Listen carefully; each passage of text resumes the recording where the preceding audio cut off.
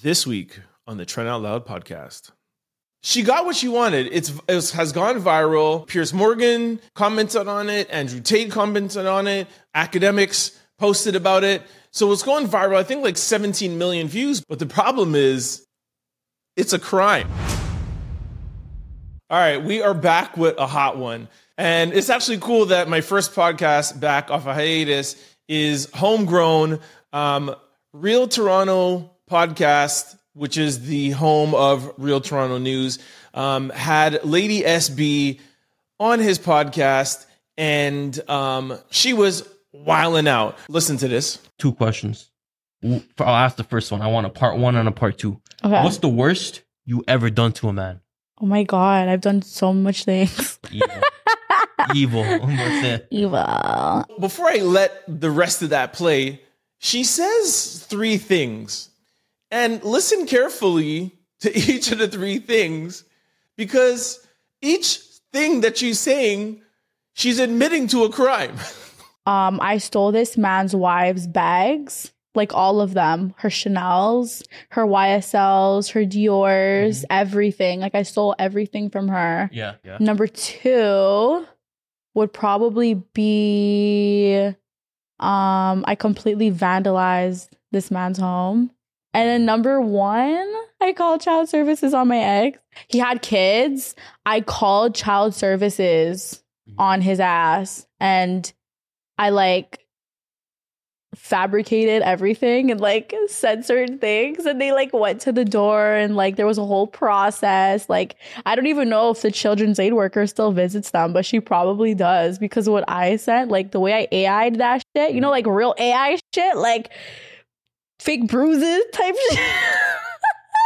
Yo, this lady is talking about calling child services on a man's child that was never being abused. And she got what she wanted. It has gone viral. Piers Morgan commented on it. Andrew Tate commented on it. No Jumper posted it. Academics posted about it. So it's going viral. I think 17 million views. But yo, does anybody not think that Tuesday morning, when everyone's back to work, that some authority is going to look and be like, this woman just admitted to lying on a man and called child services, and somebody is not going to open up some investigation?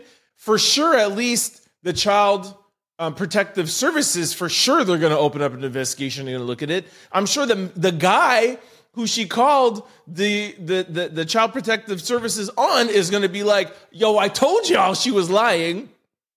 And so you have your viral moment, but you might end up in jail. This is crazy to me. So anyways, look, for those of you who don't know who Lady SB is, she is kind of new on the scene. She's been coming at Chromas for, the title of Who is Toronto's First Lady. She has a couple of songs, couple of videos. She's budding down here, but, she hasn't had nearly much attention as Chromas has. Yo, do we really have a new First Lady of Toronto? She's funny. She's entertaining. The 2 songs I heard from her, I'm not necessarily saying that it's going to work and she's going to pop, but I think musically, her music might be better than Chromas's. I don't know, but it's definitely the one song that I heard. I can't remember the name of it. Her flow was a little tighter than Chromas.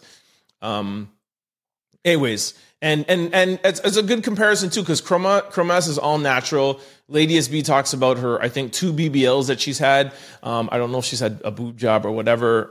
This looks like there's some lips and some nose action. So who is Toronto's new First Lady? I want to ask you, what type of DMs, because I get a lot of DMs, I get thousands of DMs. I want to ask you, what type of DMs do you get? One, that was super, for me, I was like, whoa, I've never heard this one before. Yeah. Was fart in my mouth.